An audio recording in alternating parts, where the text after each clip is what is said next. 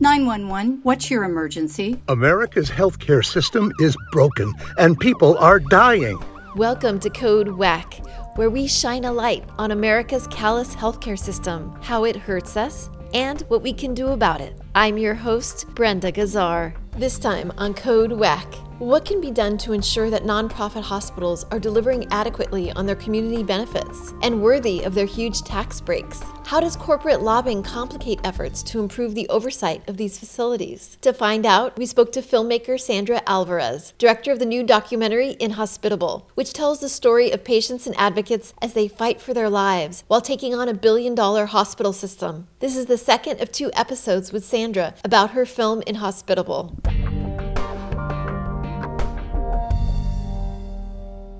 Welcome to Code WACK, Sandra. In our last episode, you described the battle between 2 corporate healthcare giants, the University of Pittsburgh Medical Center, UPMC, and Highmark. The film details how UPMC, the largest employer in the region, stopped accepting patients with their competitor Highmark's insurance, causing one patient with stage 4 cancer to have to travel to Atlanta for his treatments. You also featured other patients who are caught in the middle of this conflict, such as Beth McCracken and Evie Boddick. Can you share their stories? Sure. Beth had a very rare aggressive cancer in her ear, and she had Highmark insurance through her wife's company. And for her to switch to a different insurance company, her deductible would be 6 times more, and she would basically have to go bankrupt in order to get treatment at the UPMC hospitals. So she was having to go to the Cleveland Clinic, which is about a 2-hour drive. The option for her was she could switch to other cancer doctors that weren't part of UPMC, but these were the doctors that were able to identify her cancer. It's very rare. They were experts in this. These folks, they just feel like they're getting a death sentence. Right, because they're having to change doctors, the doctors who have helped them, whom they trust, and know their medical history. Absolutely. And Evie was another person that we followed. She had a Medicare Advantage program through Highmark and would also be very, very expensive for her to switch. And she had a heart condition. She had had multiple cancers. All her doctors were at one hospital at UPMC. Once she would have to switch to the different medical provider, the Highmark medical provider, she would have to go to 5 different hospitals to be able to see all the different specialists. And, you know, she's elderly. She has an elderly husband. And so it was just going to be very challenging and very overwhelming for her to be able to do that. That is overwhelming and very disruptive to her care. What did you learn about the root causes of this battle between UPMC and Highmark? I had never thought about the incentives before, and the fact that if you have people at the top of these health systems who are business people, right? They're MBAs,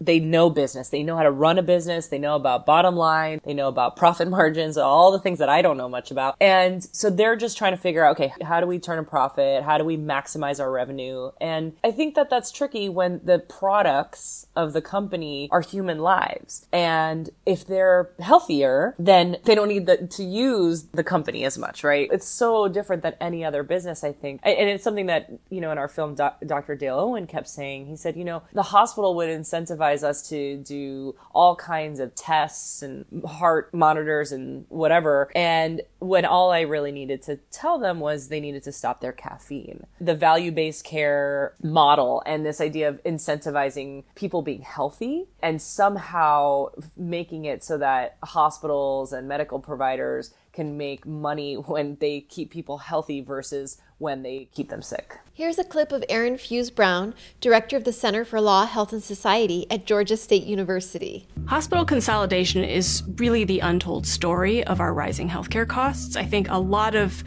individuals, see how it hits their pocketbook in the form of their premiums or their deductibles or those bills that they get. And they don't realize that hospital consolidation really is the number one driver behind rising prices. I was really struck by Erin's quote about consolidation. What does consolidation look like for nonprofit hospitals? I mean, it looks the same, I think, as for-profit hospitals.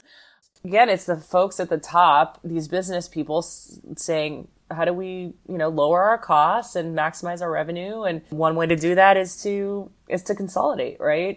Is to buy up competitors and acquire medical providers and physicians' offices and get everybody on one roof. And you have a lot of bargaining leverage. And you can lower your costs. I think that's the idea. And, in theory, it does sound fantastic. The American Hospital Association declined an interview, but they sent us to Charles River Associates, who is a consulting firm that does a lot of research for them. And we interviewed the folks there, and they told us about all the benefits of hospital consolidation. And it does sound great. Yeah, everyone having the same electronic medical record, all the doctors can communicate with each other, costs go down, efficiency all across the board. I mean, that sounds great. I would love to be able to go to a bunch of different doctors in my community and they all, can pull up my records. That's great. But I think the trick is, and what the research is showing, is that even though costs might be going down with consolidation, which it probably should, because that's the point, prices themselves are actually going up because they have, more power to do so. There's no competition anymore. Right. I thought that was very interesting that the consultants said their motivation is to actually save money, which is all well and good. But if you don't pass that on to your patients, then how does that serve them? Yeah, and that's exactly what the FTC Commissioner Rebecca Kelly Slaughter that we interviewed said. That's the claim that they make, that they lower their costs. But she said, I don't find that particularly beneficial if they're not lowering the prices for the patients. Yeah. The film focuses on what happened in Pittsburgh, but why is this issue universal? Why are we all vulnerable? So, basically it's happening everywhere. I mean, that's the really short answer. And as I mentioned, in some communities, there's more consolidation than others, and it shows. Beth McCracken in our film, she said it in a really wonderful way. She said Pittsburgh right now is a petri dish, and other healthcare organizations, other regions are looking at us to see what happens. Because if there's a way to make profit and a way to maximize that revenue, why shouldn't business people not do that, right? So there are communities where hospital consolidation and the creation of hospital monopolies is not as extreme as others, but the trend is going in that direction everywhere. So you mentioned that if healthcare giants just owned up to the fact that they were businesses and not nonprofits and paid taxes, that would go a long way to help the community. Are there any other policy solutions that would ensure nonprofit hospitals are benefiting the community, including the most vulnerable, as they're supposed to? Yeah, so the Center for American Progress actually just put out a really great paper on all the policy recommendations for dealing and holding nonprofit hospitals accountable. So I would definitely recommend it for anybody interested in that to go check that out. I can't say that I want to list them out verbatim or that I'm able to, and I'm not a policy expert for sure. And we have a lot of resources on the website as well. If you go to inhospitablefilm.com, there's a lot of really great papers on policy recommendations for all kinds of stuff related to hospitals. Another thing I was really surprised by was that the FTC, the Federal Trade Commission, who goes after antitrust issues with hospitals and many other things, they do not actually have jurisdiction over nonprofit hospitals. They do not have authority to go after mergers and acquisitions of nonprofit hospitals. So that is obviously a problem and very shocking based on the fact that, these huge nonprofit systems are some of the main kind of culprits in creating these large monopolies. And from what I understand, Representative Jayapal is working currently to draft some legislation to grant the FTC jurisdiction over nonprofit hospitals. So that's a really great step in the right direction. What can you tell us about the influence of corporate lobbying on health policy? Well, I think that it's one of the reasons that we all, the folks that are kind of outside of the health policy world don't really understand what's happening with hospitals and our dysfunctional system. And I think, why it is the untold story of our broken healthcare system. Because from what I understand, most politicians, red or blue, are taking money from hospitals. And hospitals are tricky because insurance companies are such easy villains. We all hate our insurance company for one reason or another. But, hospitals are places where they saved my dad's life. I mean, it's a little bit of a tangent, but 5 months after I started filming this documentary, my father went into cardiac arrest and he was in the hospital for 3 months at Jackson Memorial Hospital in Miami, and they saved his life. It's very tricky, and it's hard to say, oh, they're just these evil, greedy people who are just trying to destroy our country. Of course, it's just much more complicated than that. And I think that there's a lot of flying under the radar, and there's not a lot of mentions of hospitals and what's going on with hospitals because of that corporate lobbying. And we saw that very clearly in Pennsylvania, where there's no campaign finance limits, and the hospitals are the main funder to the folks there in Harrisburg. And it really makes a difference. They were trying to pass a very simple bill that would have actually fixed the problem that was happening in Western Pennsylvania, where the bill just said, okay, well, Highmark and UPMC, if you can't decide, you have to go to mediation.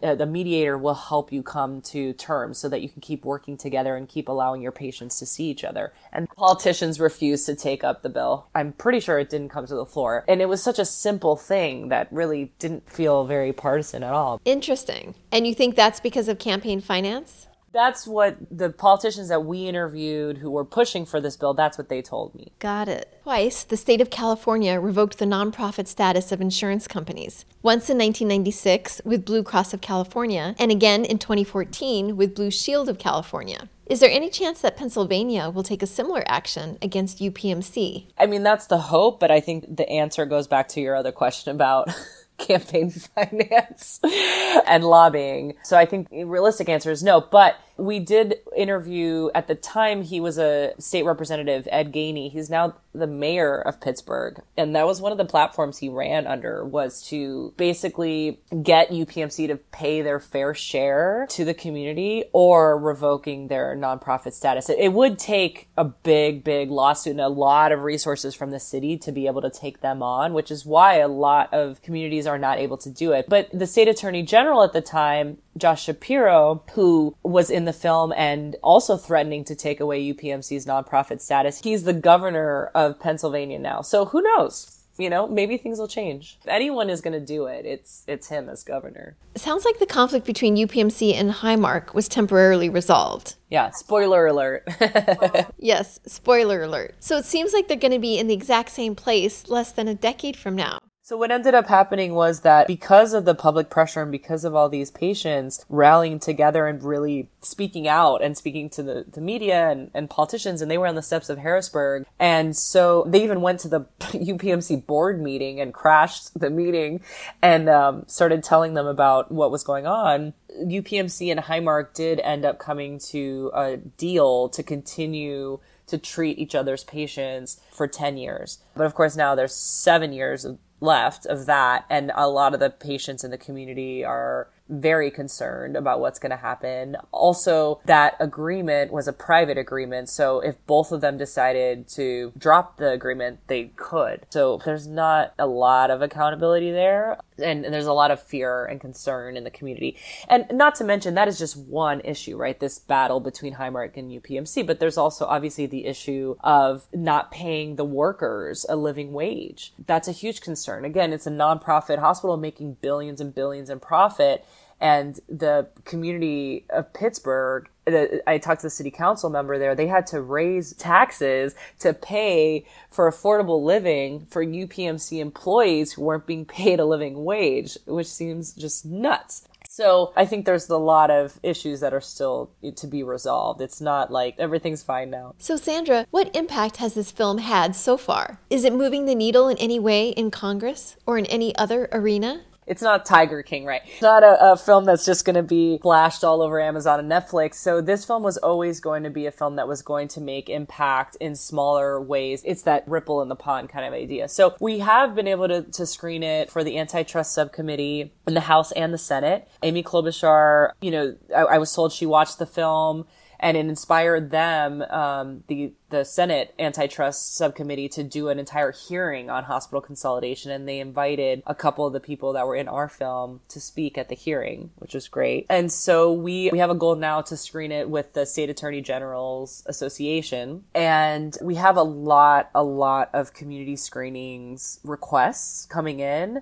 from all over the country, nonprofits, patient advocacy groups, medical schools, health policy programs in different universities. I would love for this to screen in every single health policy department in the country, because I think that those are the folks that are, that's the future of the people that are going to be going into this world, right?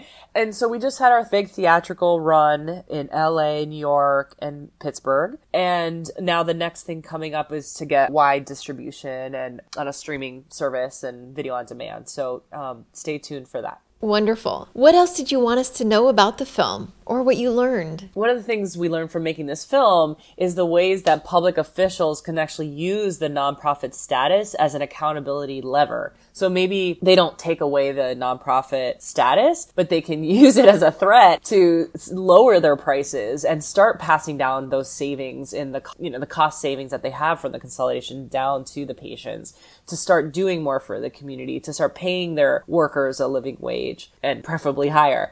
So I think that that's one of the things that hasn't really been done in most places in the country that absolutely can. Thank you, Sandra Alvarez. The film is called Inhospitable.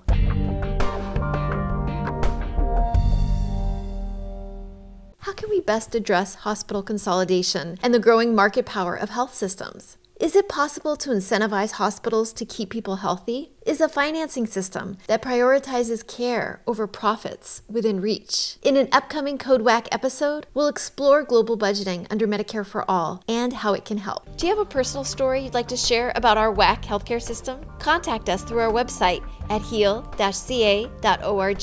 Find more Code WACK episodes on progressivevoices.com and on Nurse Talk Media. You can also subscribe to Code WACK wherever you find your podcasts. This podcast is powered by Heal California, uplifting the voices of those fighting for healthcare reform around the country. I'm Brenda Gazzar.